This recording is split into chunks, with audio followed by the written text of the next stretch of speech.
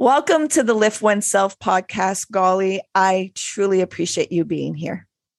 Thank you, Nat. I didn't say it right. See? Yeah. And you weren't going to correct me.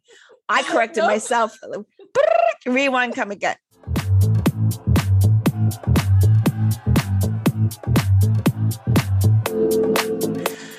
Welcome to the Lift Oneself podcast, Golly. I really appreciate you being here. Thank you, Nat. So awesome to be here with you. And I said your name correctly. Thank you. I love it. Let's take a breath together. Mm-hmm. Breathe in through your nose. Hold it.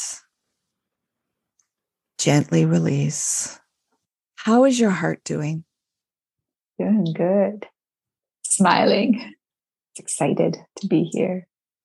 What can you thank COVID for? Oh, great question.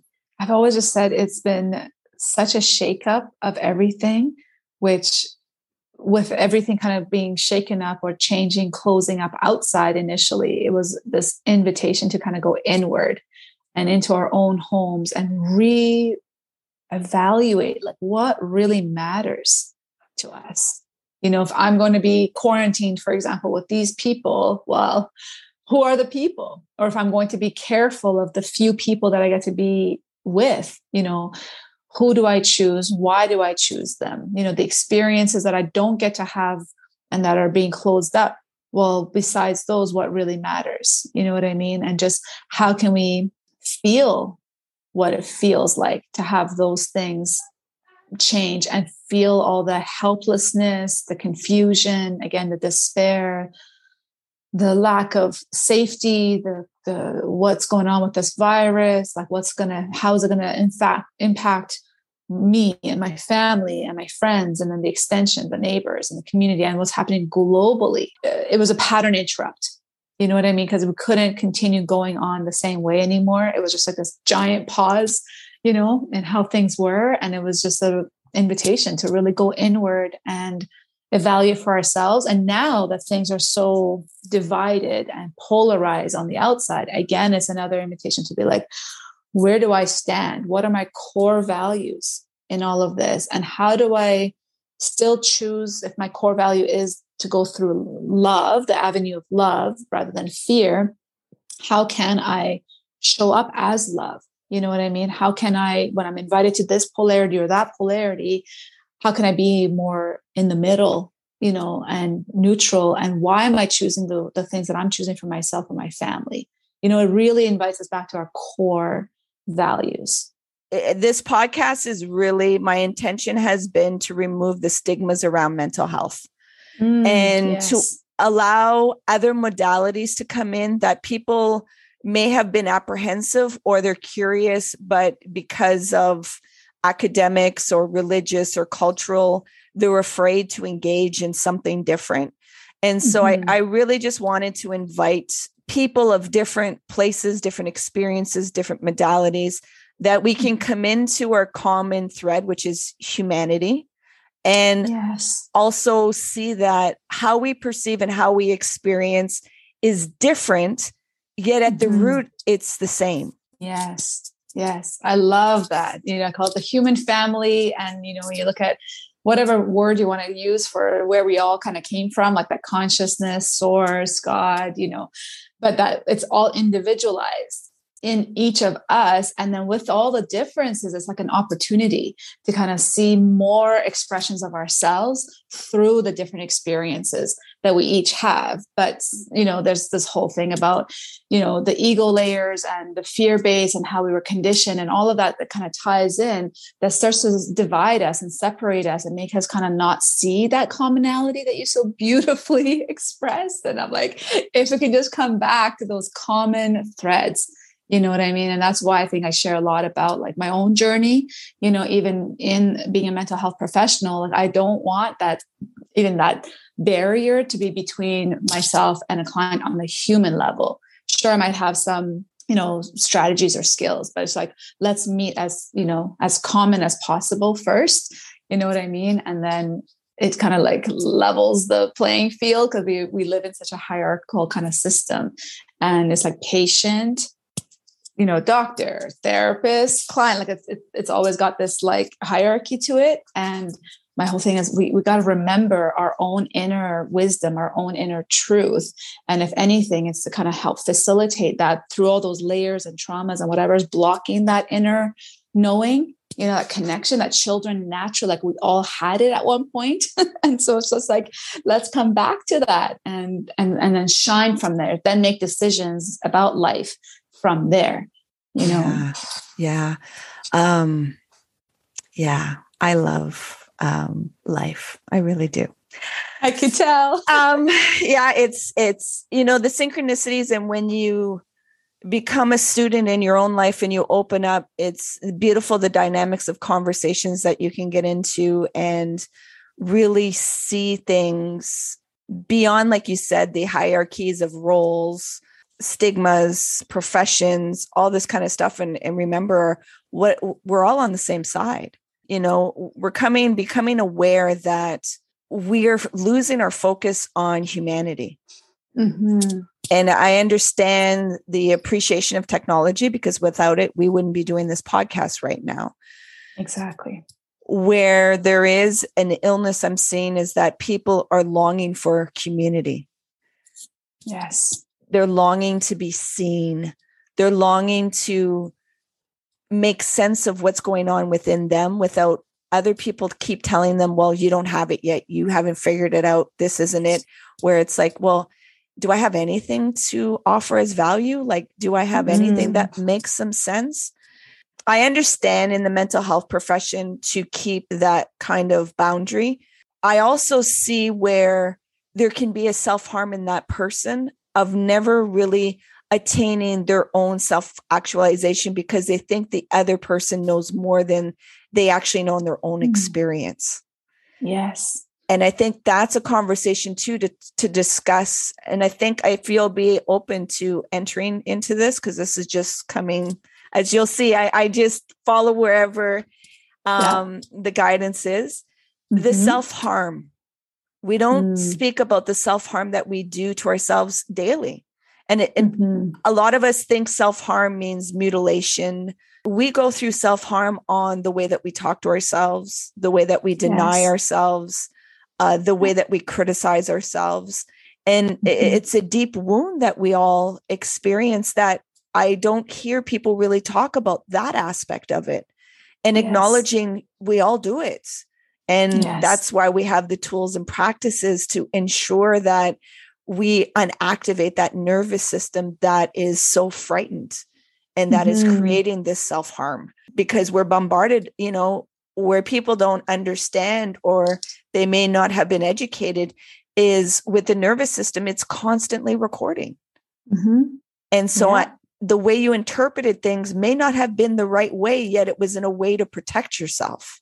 Yes, exactly. And I love that you brought this up because, I do work with teens who are self-harming as an actual, like the mutilation part of it, but the more hidden aspects of that is this constant self-deprecating, self-critical, and we end up kind of treating other people the way we kind of treat ourselves, but even we're a little bit kinder. They say be the change or treat others as you would like them to treat you, but it's like treat yourself the way you actually treat others, because we kind of do more harm internally. And we would never speak to like a friend or a child or a coworker or anyone the way a lot of times we speak to ourselves. And I remember that it was this, amazing moment in the mirror. I love mirror work because I was like looking in the mirror and I'm like, why am I zoning in on like the problem area, like the pimple that I have or the wrinkle that I have, rather than kind of like zooming out? And I would never really understand people seeing like the beauty. I'd always be like, kind of like shooing off like any kind of flattery, any kind of compliments, and like, really throwing it heavily on the other person. Well, you're this and you're this and you're this. And I wouldn't even be able to let it land within me. And then later just kind of becoming aware of that inner dialogue because it's so hidden. When I caught myself, I was like, oh my goodness. And then it turned out I started to do some more like introspection and kind of seeing some of the commonalities. It's like a lot of the abandonment stuff that happens, in childhood, whether we're not getting the love we need, or a parent or someone actually does leave, whether they die or abandons, like leaves, like my father just left, we might experience that and then internalize it. And then it starts to show up as self-abandonment, which is exactly like what came to me as soon as you said self-harm and the ways that we do that. I'm like, it's basically like we're abandoning ourselves.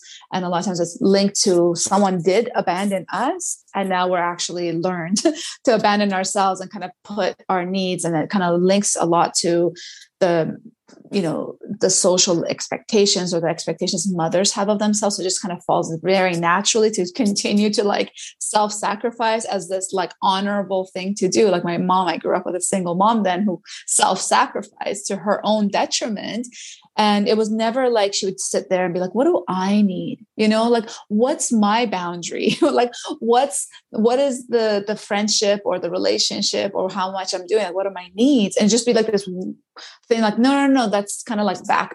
That's not important. You know what I mean? I'm just going to put my kids and, providing for them and being a mom and a dad in the forefront, not realizing that when we do self-abandon, it is a self-harm, as you say, and then it shows up in the nervous system. The body is listening all the time, and it'll either accumulate, it's like that energy accumulation, it'll either accumulate into an implosion of some kind of dis-ease, whether it's mental dis-ease or a physical dis-ease, showed up in all kinds of symptoms with my mom, for example. And I see it across the board. Like I work with parents and their teenagers, and you kind of see year after year, if you're not addressing that accumulation of energy and your body screaming at you, it's like, got the headache. Okay. But it's like, it's as gentle as a headache. And then you don't listen, it becomes a migraine, you know what I mean? Or then it becomes tension in your body and in your shoulders. And how many of us have shoulder tension or lower back pain, that sense of support, where the chakras can kind of get thrown off. And then it's like, but your body is speaking to you, is trying to tell you. And so a lot of the work is kind of just slowing down enough to pay attention to that nervous system and the messages that are kind of going on and coming up from the bottom up, and becoming aware of that. And then start to, meet the needs of your body and your psyche and your emotional needs, your mental needs, your spiritual needs. And then seeing actually that benefits how I show up in my life, how I actually feel in my life, in all my relationships. And then for parents, it's like, what are we modeling for our children? If a lot of times kids are watching too, they'll watch us kind of like, pinch the flab on our bellies and like, pluck the grays out of our hair and just be like, oh, and you know what I mean? And so then that becomes their inner dialogue. Like they're literally, inheriting all of this stuff from us, which is where my passion is, to kind of just work on myself as a mom of 3 and work with other parents, especially to just be like, this is what we're going to pass down to the next generation. And we can't just artificially pass it down. My mom was always like, you guys take care of yourselves. You guys do this. But what did I actually inherit? As we know, children learn more by what we do than what we say to them. So I would learn what my mom did. And I started that off, and I saw the depth, like how it was showing up. And I was like, kind of starting to lose it and become irritable and all this stuff. And then I'm like, oh, not having the knowledge, I'm like, oh, this is what that means. Okay, so this is how it shows up. And then what do I actually do to correct it? Because none of us want to harm ourselves or our children, but we actually end up, repeating a lot of things that are kind of conditioned patterns. Yeah, the infamous saying, do as I say, not as I do. And it's like, that was bullshit. Because it's like, so you're going to tell me not to smoke, but you're smoking? You're going to tell me not to swear, but you're swearing. You're going to tell me not to lie, but you're lying, that I'm seeing. You're going to tell me not. And so we don't realize words don't teach. As much as I'm doing a podcast and people are hearing certain things, it's in our energy and our tones of being able to connect into our feelings and being able to see how does this relate to me? And also be inquisitive of, wait, I can question myself. I can question what I saw and how I interpreted things. I can engage with my emotions, and especially the ones that have been suppressed and repressed. And that is the awakening, where people think it's all this unicorn shitting out rainbows and everything's la, la, la. And I got it all together. And it's like, No, you're going to be processing a lot of shit because there's a lot of things that have been pushed down from the bottom, and they have to come up for you to really be in tune and attuned to what your emotional compass is. And it's been so out of whack that now you have to allow all that processing to come up. And it may sometimes look like you have a mood disorder because you're going to have all kinds of different roller coasters going on when you're trying to make sense of your inner with your external, and removing those limiting beliefs, removing those conditionings that you saw, also removing, because we see our parents as superheroes. Yes.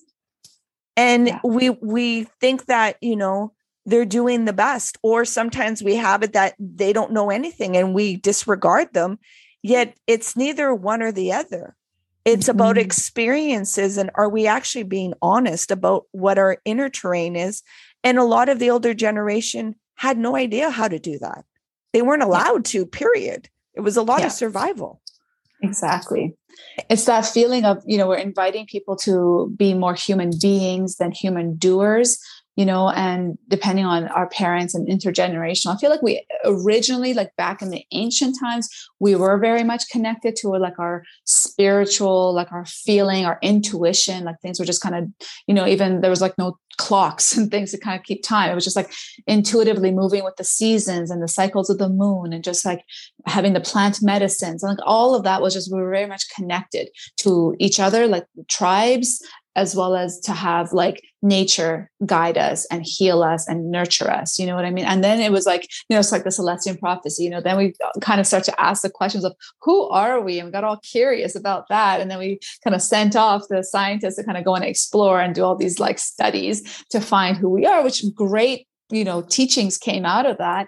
And now I feel like this is a really exciting time to be alive, is that it's kind of the science and the spirituality is coming together to kind of help us make sense of all of these layers that you're mentioning, like our feelings, like inviting us to be back in our bodies, go through the emotions. You know what I mean? It is kind of a privilege too, because as you said, a lot of times it's like the survival needs have to be met first to then go into the next layer of being able to feel those feelings. So if you're in survival mode, and if you're in a war-torn country, like I came from war-torn, it's like survival is all there is. You know what I mean? Like you're just the foods are on rations and you're just trying to get enough to feed your family and not get bombed and not be, you know what I mean? Just keep safe and fed. So when safety though is established, then we can kind of look into, okay, how am I actually feeling? Which is this North American kind of like privilege in a lot of countries that have that sense of safety, so that we can actually invite, and the higher levels of consciousness that we're like reaching now, the awareness, to ourselves and to past generations.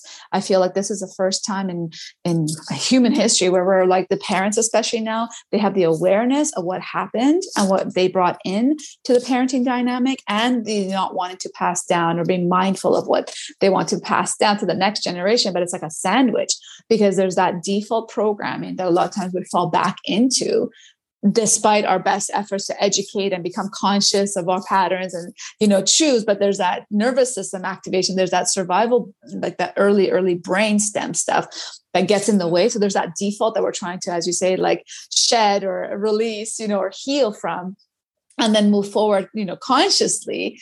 But it's that sandwich, because we're aware of the damage. We're aware. I think that's where the inner conflict, and there's so much need for compassion, for this generation of parents to be like, you're trying to create a brand new blueprint, in your family and breaking the intergenerational patterns, and we're doing it individually, but there's also this collective level of releasing and healing the collective trauma that's hidden in the human psyche, So it's exciting to see all of these, global issues coming to the surface, so that we can kind of look at it as a humanity, you know what I mean? But it's also very painful and it's very disruptive, and so the sense of that community, like we're spiritual, like we can connect to source and that, but we're also very social beings, we need each other in a way.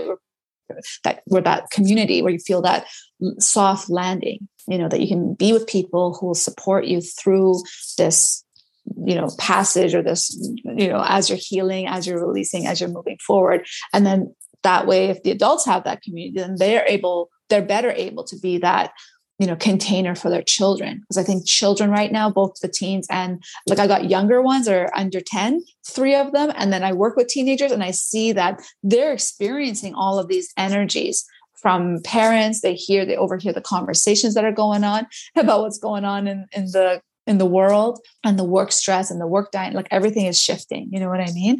And so they're reacting. They show it all through their behavior though. And sometimes through their symptoms too, like through their tummy aches, for example, or headaches, or if they're not sleeping, or if they're, a little more edgy, more reactive to their siblings, for example. You're like, oh, so something's going on. They haven't kind of figured out how to articulate what's going on. So I think a lot of it, again, is to encourage parents. The more we can become mindful of our experiences, our feeling state, our physical sensations, the more we're able to just, it's amazing when you pay attention to the feeling, they say like biologically, it's got like 90-second lifespan, but it's the stories. If we run with the stories and the meaning making, that can make that emotional state last longer and longer and longer, and then create all kinds of havoc, in our lives, rather than just sort of letting ourselves sit with that discomfort. I'm really feeling like the despair. Like I've had to sit with the despair when we were having our federal elections here in Canada. I was like, what am I feeling right now? You know what I mean? It was a voting day. And I was like, let me just feel the feelings. And I was like picking up my kids. So there's never, ever good timing for these things. But I was like in the forest by my kids' school. I was just like, okay, let me just go into it. Oh, this is despair. And it's like this stomach, like palpitation. It's like this silent cry, which was very surprising for me. But if it came through me, you know what I mean? And it didn't last too long. And then there was a sadness then. There was more tears after the despair, was like the sadness. But initially we get stuck in the head space and the anger and the frustration and all that. But there's always these kind of like more vulnerable, delicate, tender feelings underneath that, our anger or frustration is trying to either protect us or create change in our lives. But to get to that futility and that sense of like, I can't control whatever is outside of me, and a lot of times that's another piece that I love to talk about, is what we're putting our power and our energy towards. Is it towards changing our children, changing our partners, changing the world outside of us, or focusing inward and looking at our own sense of what is my power in this situation? What is my choice in this situation? What do I actually get to, control? And we start to see, oh, it's really humbling. Actually, I thought, my mind was telling me I have all this like power to control other people and influence other people, but actually I only have that inside me.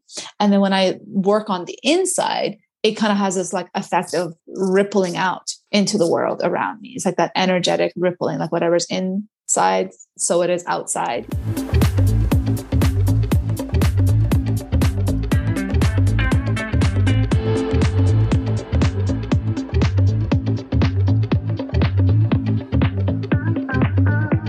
We don't look inside, we're going to unconsciously, repeat if you the will. History.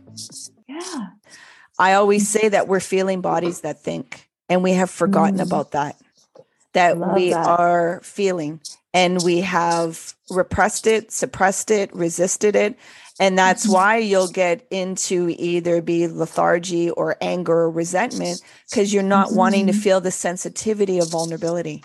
Yes. We're so guarded, aren't we? Yeah. And so when we can acknowledge, and I appreciate you offering that work process that you just described about, I really had to be in the despair. I really had to feel all this stuff. And when we can go deeper into our emotions, then we can go deeper into empathizing what other people are feeling. Yes. Exactly. And then we can be, because what I'm seeing more and more when I'm serving clients and speaking with people is that in the center of us, all we want is to really be seen in our naked truth and to be accepted. Just how I am. Don't try to fix me. Don't try to internal or just, can you see me? And to be able to see somebody means that you have to do some deep listening and be aware of your inner terrain. because your inner terrain will put a filter into your listening, and you won't actually see the person for who they are. You will get them all confused with your own inner terrain. Exactly. Oh my goodness, you nailed it. That whole reactivity that we have, even as you were mentioning, like the deeper we can go, it applies to healers too. You can only take a client as deep as you've gone yourself. You know what I mean? Into the journey, because that is that lived experience to be able to truly understand and have that empathy for another being. It doesn't have to be the same experience, but it's that deeper level of like, okay, I've seen my shadow. I've seen all of my parts. I've experienced it. I've allowed myself to, like you said, feel all those uncomfortable feelings that I was trying to run away from, trying to escape. And we can't, there's appropriate times to feel it. Like, this morning with my husband, it's just, it can happen in such an instant where it's just like one little phrase, one little tone. And because we're in these emotionally intense relationships, we just experience it so much more like loudly. And it also depends on like our own stage of like, whether it's hormones or what's going on in our own lives and all that. Right. But I used to just really, again, as soon as he would say something, I would just react. I want to correct him and say, no, talk to me. Because that's the initial part of like boundaries. You're thinking, okay, I'm setting a boundary. Like I want to be spoken to. But it's about, have I handled the feeling that I had about it first, so that I can actually tend to myself first, and then I can express the boundary for sure and express my need. But then it's not going to come across in that reactionary, contemptuous kind of like way that the person doesn't end up hearing us. It puts them on the defense anyway. So that's where I think a lot of like butting heads happen in relationships, because you're just like not wanting to feel whatever that felt. As soon as you heard that tone or that reaction, it just hits you. But it's so painful, and whatever's going on, we're busy, making the lunches for school and breakfast and all this kind of stuff. So there's also that like sense of urgency. And you know what? I've learned to just really just stop, like drop whatever's going on. I'm like, even if the kids are going to be late for school, that's okay, because our relationships and how we feel is more important, which is sort of going against, societal values. I get that, like we've been like, be on time, do, go, perform, right? Forget how you feel. And that's how we learn to like really stomp and crush and suppress whatever we're feeling, because the show must go on kind of mentality, right? And now we're like, okay, no, let me just reverse the priorities here a little bit and values a little bit. And it just becomes this like, as you allow that to happen. So I went from like, I see the urge, you start to become aware of yourself so much. You're like, oh, I want to say this and I want to say that. And I'm like, okay, what really happened for me? And then you allow yourself to go into the hurt, like it actually hurt, and I don't know how often we allow ourselves, give ourselves permission to acknowledge the pain and the hurt in our hearts. You know what I mean? And actually like literally go into that heart space and be like, okay. And I just removed myself. I came down into my office on my little meditation pillow, and I just like had a good cry sesh for myself. And then I start to give myself that support. I'm like, I see you. Like when you said, I see you, I'm like, was she in my head earlier this morning? Nat, like, I see you, Goyle. And like really important to kind of say our own name, as, odd or silly or whatever that seems, but because there's a frequency, like our words and stuff have a frequency, and we hear our own name. Sometimes they say you hear the word no more than you hear your name, but definitely we've heard our own name like all the time, right? So it has a power to say to you, to tell your subconscious mind and your body and that I'm here and I see you, I feel you. And then you give yourself like a hug or put your hand on your heart, like give yourself what you're hoping the world will give you, and you soothe yourself. And then you kind of see, wow, I am actually really powerful in soothing my own self, and meeting my own needs, so that I don't have to constantly have this demand, on others to meet those needs for me. And then I can go up and show up. And then I didn't even have to say much. I went and kissed my kids. My husband got them downstairs, and I went to kiss them and hug them goodbye. And they left. I was much calmer. And then I was up. And then when he came, he himself came and acknowledge that, I know I go into my rush, get the things done. And I was a little bit insensitive with that tone that I took, and it was over something. So it's always something so like silly or small. It was like over like, maybe we should go get that container for his like hot lunch. I'm like, well, maybe, or we can just put it in here and say, for once, maybe we can just say, okay, and that became this big thing in my head.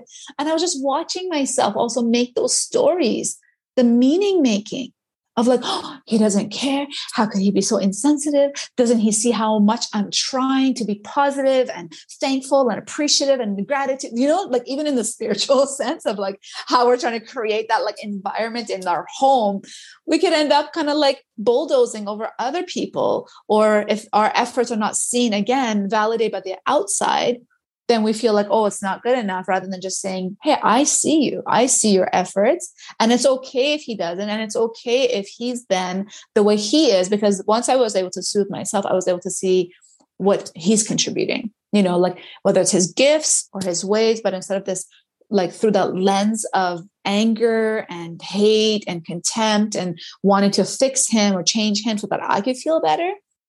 I was like, okay, I add this to the relationship and he brings this to the relationship. And it's like that deeper part of like accepting and honoring each other exactly as we are, and as the parents to then our children feel it, they feel and they replicate it. Like I see how my husband and I are interacting, filters down to how my kids interact with each other. And so it's just, there's such a gift in that regard, because they're a constant mirror onto us, because they're such a pure blank slate and they're just kind of reflected. They don't have those filters yet, So, like, thank you. It's like a daily spiritual boot camp. I say this whole parenting thing is daily, it's 24/7. I say it's the highest spiritual practice you could have in life. Because relationships and marriages you can walk away from, even though it can be difficult. Yet children, there's this nurturing. You can still walk away, yet it is much more difficult. And in there, if you're willing to grow and mature and take ownership for your side of the road, it is a boot camp. It is, there's always something to look at and something to unearth, and then also be proud of your own maturity. Yes. Because it's warrior work.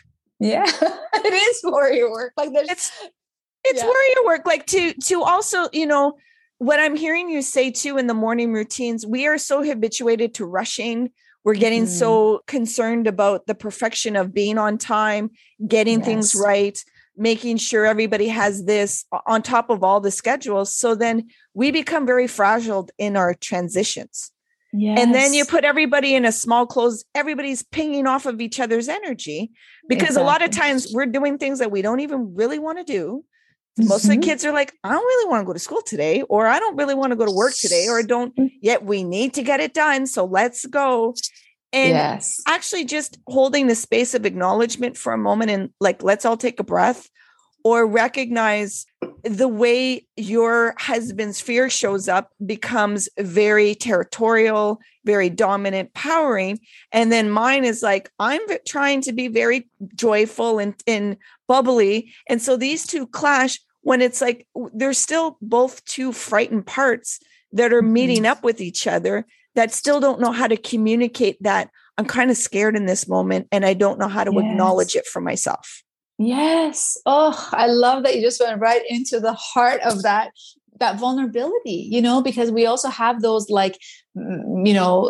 duties and responsibilities. And so imagine as a parent to give yourself permission to say, I'm scared right now. You know what I mean? Or I don't feel like there's that sense of like inadequacy, like the demands of everyday life were more than my ability. I kept reaching my limit, my learning edges, but it was like to own that, to be like, I'm feeling very like overwhelmed or inadequate right now. And right now I'm scared to own that, because it's hard how that gets met, or in our mind, we think we can't do that. And so a lot of times, actually, sometimes parents, that inner child comes out. And so it's like a whole bunch of children in the house. There's no adults then, you know what I mean? So like we have the inner children in ourselves too, who do feel insecure and scared and need to be address, like acknowledged and nurtured, because when we don't, that's when they kind of go into the unconscious, below conscious awareness, and they creep up in these unconscious ways, usually through, and then you're like, now I have no idea where that came from. And so we have no more, so this power of awareness to be like, in the moment, this is how I'm feeling in the moment. And it's okay to not get that part right either. Because I think a lot of us you're not, it's a learning thing. And as there, this is the whole thing, that if you can understand, there is no arrival. Yes. It is a continuous of learning and discovering, and you have to redefine what compassion is for yourself when you see some of the harm that you do, some of the mistakes that you've made, some of the unconsciousness. Yes. You're not going to be the all-knowing, because then what's the sense of being human? Mm-hmm. This is about a discovery, and it's about, going into seeing the dynamics of really what are the depths of communication. Do we even really know how to communicate yet? And I would say the majority of us as humans, no, we don't, because what is missing is the context of emotions. Yes. And we haven't come in a space of maturity to really acknowledge this stuff yet. Yeah. It's such a baby right now in our world. Just now it's like seeing the social emotional learning, for example, the SEL in schools. You know what I mean? And I sometimes I'm like, wow, sometimes I see the shows, even like the Daniel Tiger shows, or the SEL in schools, or teachers are learning about trauma informed education, for example. I'm like, wow, I have so much to still learn. Even being a therapist all these years, I'm like, I still got in the practice of it. When your emotions are activated, you can do a lot from the mind. There was a running joke with counselors, like those who can't teach, and it's okay. Those who can't, do their own therapy, they just can still deliver the therapy. But, again, like if you haven't done your own inner work, there's only so far you can help other people with. And so you're absolutely right in terms of that. We are just beginning to learn to emote, and to show up as emotional feeling beings. Because, a lot of times, depending on our upbringing, those emotions were not acknowledged. It was actually scary or dangerous to be vulnerable, to show that you're scared, because what does that mean? It either meant if you had authoritarian style parents, then you were then more in the wrong and you should be more shameful. Well, we're very protected against feeling that shame. There's a healthy amount of shame, but that deeper shame. So we're going to, try to defend ourselves and explain our way out, or lie. Why do children learn to lie at such a young age? Because they don't want to feel that shame. Mm-hmm. So even learning to be okay with not having it right, to be okay to admit to mistakes, to also express forgiveness, or even receiving appreciation. I'm like, these are just like the things that we kind of value, but to actually receive it, like to actually embody it and actually have it express and play out in the communication as you're talking about is so hard. Like I'll say it to my husband, I really appreciate that you did this. And he's like, yeah. He'll brush that off. But if I complain about something, then that'll be like, right? So we're almost like conditioned to be like, look for the critique, the problem, to solve the problem, because that's what we do, rather than just like, we want the freedom. We want that sense of like harmony and peace and joy. But we see that our system has a lot of catching up to do with that.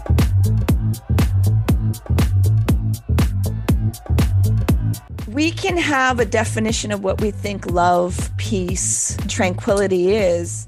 Yet if we haven't embodied what it actually feels like for us, we're searching for something that we'll never be able to attain because we haven't connected into it what it feels like for you. So peace may feel something different for you than it would look like for somebody else. Right. And so it's really coming into, well, not what it looks like. How does it feel inside for you? Exactly. And that will look different for everybody else. Yet when we're seeking for something that we have this kind of definition, yet we don't really know how to embody that, because again, we're not connected into how does that feel? And what I know to be true is that with trauma, especially when you've experienced it in your childhood, your nervous system all of a sudden defaults to a hyperactive negativity, always looking for the unsafe. What I know is that the nervous system has one default. Don't die. Yes. Don't die. Because if I die, then this story living being won't exist. So that is my one function. And so whenever there's been a feeling, and if we haven't been able to address it, we don't realize that that same feeling is addressing a signal that feels like death. Although our actual immediate like environment doesn't show that, yet what's inside us is signaling that. And so when that's continuously signaling, then your nervous system's always looking for the critique and the wrong. And this is how I have to feel, not knowing that it could be disarmed and feel a sense of rest. Because I've experienced a lot of trauma since childhood and different types of experiences, that sometimes coming back into the body doesn't feel safe, especially when it's been harmed. And so when you're in that state of relaxation, there's a lot of apprehension because you're waiting for the next shoe to drop. Exactly. And that has to be explained to people that, you know, relaxation is going to be difficult for you to do for a very long time. Yes. And it's rewiring your brain and your system to recognize this is the state that you actually want to be in, yet it feels like boiling water at times. Exactly.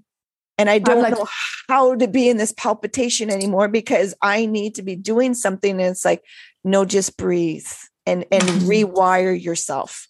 Yet it's like, no, you can't tell me this is safe. This isn't safe for me. From the discoveries that I've done, where I see the challenge in a lot of people is we have been so programmed to make things complicated. And when we offer simple tools, don't give me that because it's not going to work. It needs to be complicated for me to achieve something. Yes. Right? It's like, that's the mind when it goes, it's like the tool of the mind can be tool and helpful, but it could also be detrimental because it's trying to build a complicated thing to fulfill something. And you're like, it's in the simplicity. It's in being able to be comfortable again, back in your body. And it's really interesting you mentioned this. I've also seen that in the spiritual communities. You know what I mean? The higher the trauma has been, the more out of body people want to experience that sort of ethereal, like, let me go into these realms out of body. Coaching program that I'm in right now is all about coming back into the body. You know what I mean? And have your spiritual experiences, but learning how to sit into the body and be with the body and feel all the sensations. But it's a muscle, right? So like you said, it's very difficult at first. Like I remember having very anxious clients that are, not only have they not resolved any of their like traumas that are showing up in the nervous system constantly, but now they also have teenagers who are doing all kinds of worrisome behaviors, from addictions to anger to,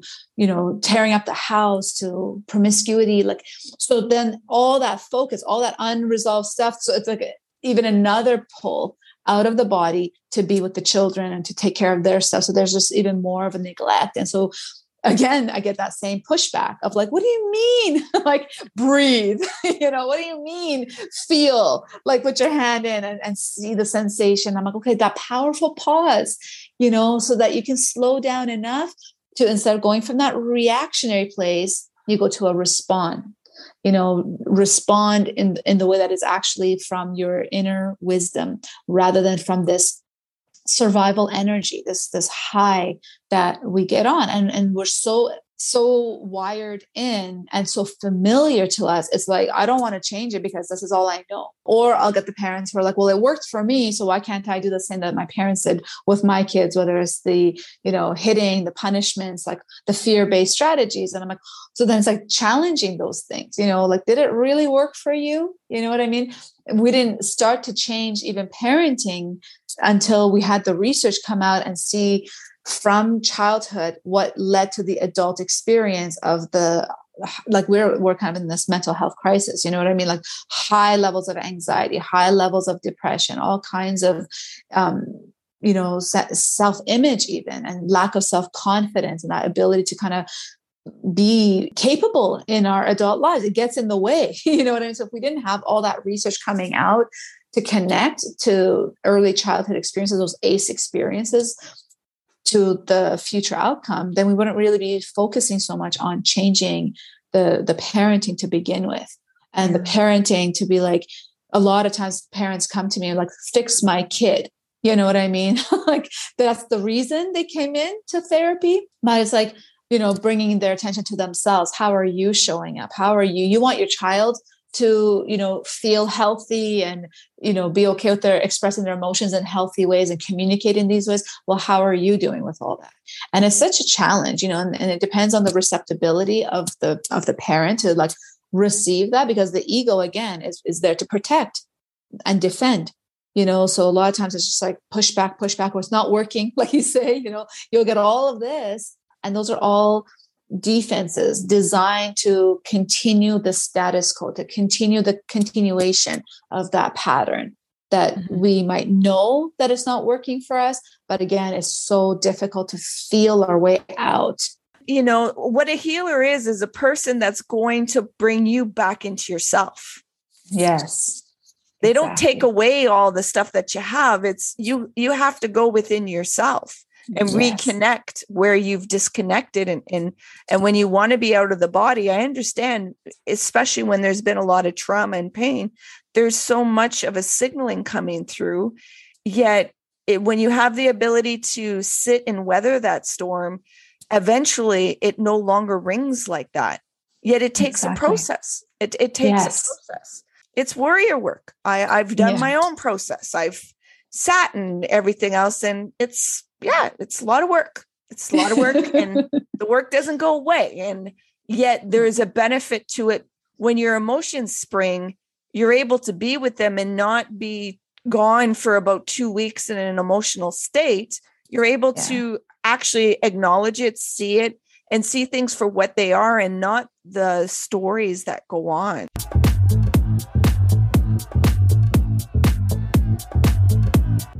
We always go in this black and white thinking of love and fear, where I was looking at you visually and it's like, how do I bring the two together? And I think the fear is we've been repulsed of our humanity and our nervous system, and really understanding what the nervous system is, because it's built in fear. It needs to have that energy to be able to detect certain things. And then the love has been this kind of energy of spirituality and interconnectedness. Yet the blending of the two allows the merging and not having to be repulsed over one over the other. And wanting to, like we were saying about the outer body experiences where people are seeking so much because of the trauma that they've experienced. So being in the body is just too dense for them. And I think sometimes this love and fear, picking one or the other, it's again, this othering and not allowing the listening of the two to understand, well, there's some choices that you think are out of love, but really they've been fueled with fear. And if we don't acknowledge the fear and allow it to have a healthy conversation, then we're repeating the patterns too in the name of love, that we're allowed to just ignore somebody in the name of love. You don't follow my rules, so in the name of love. And it's like, well, wait, if I have to listen to somebody that invokes a lot of fear in me, I have to acknowledge that there's going to be fear. Yes, that's such a good point. The black and white, it's seeing the value of it all, that all inclusive, like each of our emotions are also messengers to us. You know what I mean? So when we start to pay attention to the fear, like fear is, about safety again, which is the nervous system. It's all about safety and protection. And so that's why is it coming up, getting really curious about that. And then when you get curious about your own inner experience, then you're able to have that curiosity for someone else. You can extend it to someone else and be like, why are they doing what they're doing? What's the fear or the love or the emotion? Because emotion drives behavior. And then underneath that is sort of the belief systems what are the belief systems? How did this person become who it is they are? I hear it all the time. And then all of a sudden, well, if you ignore all of your fear, then how can you do your shadow work? Exactly. And how to invite all that trauma, because once we invite the shadow and do the trauma work as well, it's like, then you can actually reintegrate yourself. You know what I mean? Because trauma is, it splits us up into these shatters us, right? So it's like that reintegration, and 100%, because that's the other thing. It's this bypassing, because again, it's scary. It's uncomfortable to go there. But when we do, and the people who have, shared their stories of becoming friends with their shadow, becoming aware of their shadow, dealing with the trauma and experiencing that, neutralize, and then seeing the truth that came out of that, seeing the wisdom that came out of that, push it away. And it's also about the readiness. Not everyone in every lifetime even, that's the thing, especially when it comes to family or people who are really close to us. And you might have gone down your journey and be like, okay, I can see what's happening for you. I can see the struggle. I can even see, how different patterns or traumas, right? We're just pattern detectors at this point, right? And then you want so badly, to pass that or help the other person, especially if you love them and you care about them and they're in your life and they're going to impact, your life and your children and your work and whatever. But it's that honoring of the readiness, and that acceptance piece of, I see where you're at, and not giving unsolicited advice. And it's difficult sometimes. It's difficult. Yeah. That's, us as parents, we interfere a lot with our kids, and it's like, and it's like, you're interfering and you got to stop, because a lot of times we, again, the ego would like to think that because of its experiences, it knows the all knowing and everything is right. And how they experience, where it's like, it doesn't mean it's going to work out that way for that person. Exactly. And you don't know the life experiences they require in their journey. Yes. I'm going to bring you into a reflective question. Okay. I'm going to ask you to go back to your 18-year-old self. Okay. And you're going to bring this awareness, and you're able to say only 3 words. What would those 3 words be? I would say, relax, you're enough, feel, because I wasn't feeling anything. It was just going. Relax in order to feel, and to know that I'm enough as I am, that I don't have to constantly be achieving something in order to feel something. Mm-hmm. Yeah. I think now I'm always about like, okay, so what is my truth? Like trusting myself to be connected to my truth, and then trusting that expressing it will only bring back a reverberation of that, and not having to, before I'd be like, what is the expectation other people have, and how do I actually become that from the outside in? But now it's like from inside out. Where can the listeners find you? Well, I have social media for now, right? So Facebook, my page is Goli Emom Clinical Counseling and Hypnotherapy. It's really long. But if you look up Goli with a Y, Goly, most people spell with an I, but mine is with a Y, Goli Emom. On Facebook, and then Instagram is the evolving_mamas as my Instagram handle. GoliEmom.com is my website.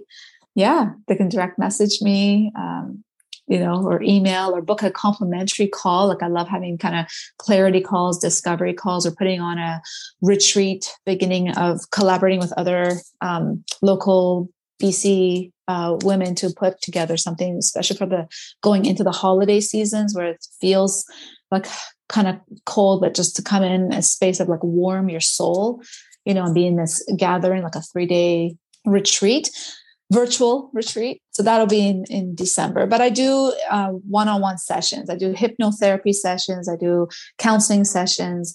The coaching is more to do with like trauma, spiritual kind of coaching. So I do one-on-one work primarily right now. People can just call, because it's all about goodness of fit, to be a fit with each other. I love to just kind of look at what are the issues that are going on right now, top of mind in that discovery call. And if I can share some insights in that moment. And then I love collaborations right now. So there's a collaboration of a book that I'm co-authoring with other moms. It's called The Motherhood Goddess Powered, and it's with like 14 other moms. And so I have one chapter in that's coming out in December as well. So those are some of the things. What would you like to leave the listeners with? Meet yourself where you're at. There's this profound thing that comes in from accepting ourselves as we are, rather than what we should, releasing the shackles of the shoulds and just being with where you're at, honoring yourself as you are, knowing that you can give yourself all the things that you're hoping from other people. And once you do see that and empower yourself that way, that's what connects you back to your own inner power, and your inner truth, and have a practice, a daily spiritual practice to give you that experiential peace. And using those feelings, those are the messengers from the soul, from the inner self. And my last thing is really just, permission to be in joy. I always say, follow the breadcrumbs of your joy to your soul's calling, because there's just different things that bring that joy for us. So give yourself permission to go inward, feel all the feelings, go through the feelings, and then see what brings you joy and follow that, because it's going to lead you to your actual soul's calling. We're all designed to express something in this lifetime. Thank you for being here. This has been an enriching, vibrant conversation. I truly appreciate you, and I hope that you'll come back. Oh, it's been such an honor, Nat, to have this conversation. The time just flew by, and I love who you are, as a person. You're sharing your values and what gifts you have to offer other people, which is that holding that space so that people can come as they are to you as well. It's been so nice. Thank you. Remember to be kind and soft with yourself. Yes. Good one. Same with you, lady. I will. Have a good one. Thank you for making it all the way to the end. I appreciate you and your time. If you found anything that was relevant, or perhaps there's somebody that you think can benefit from this podcast, please share it out. Help grow the community. Help grow Lift Oneself. You can find more information on our website at www.liftoneself.com. Until next time, be sure to be kind and soft with yourself. You matter.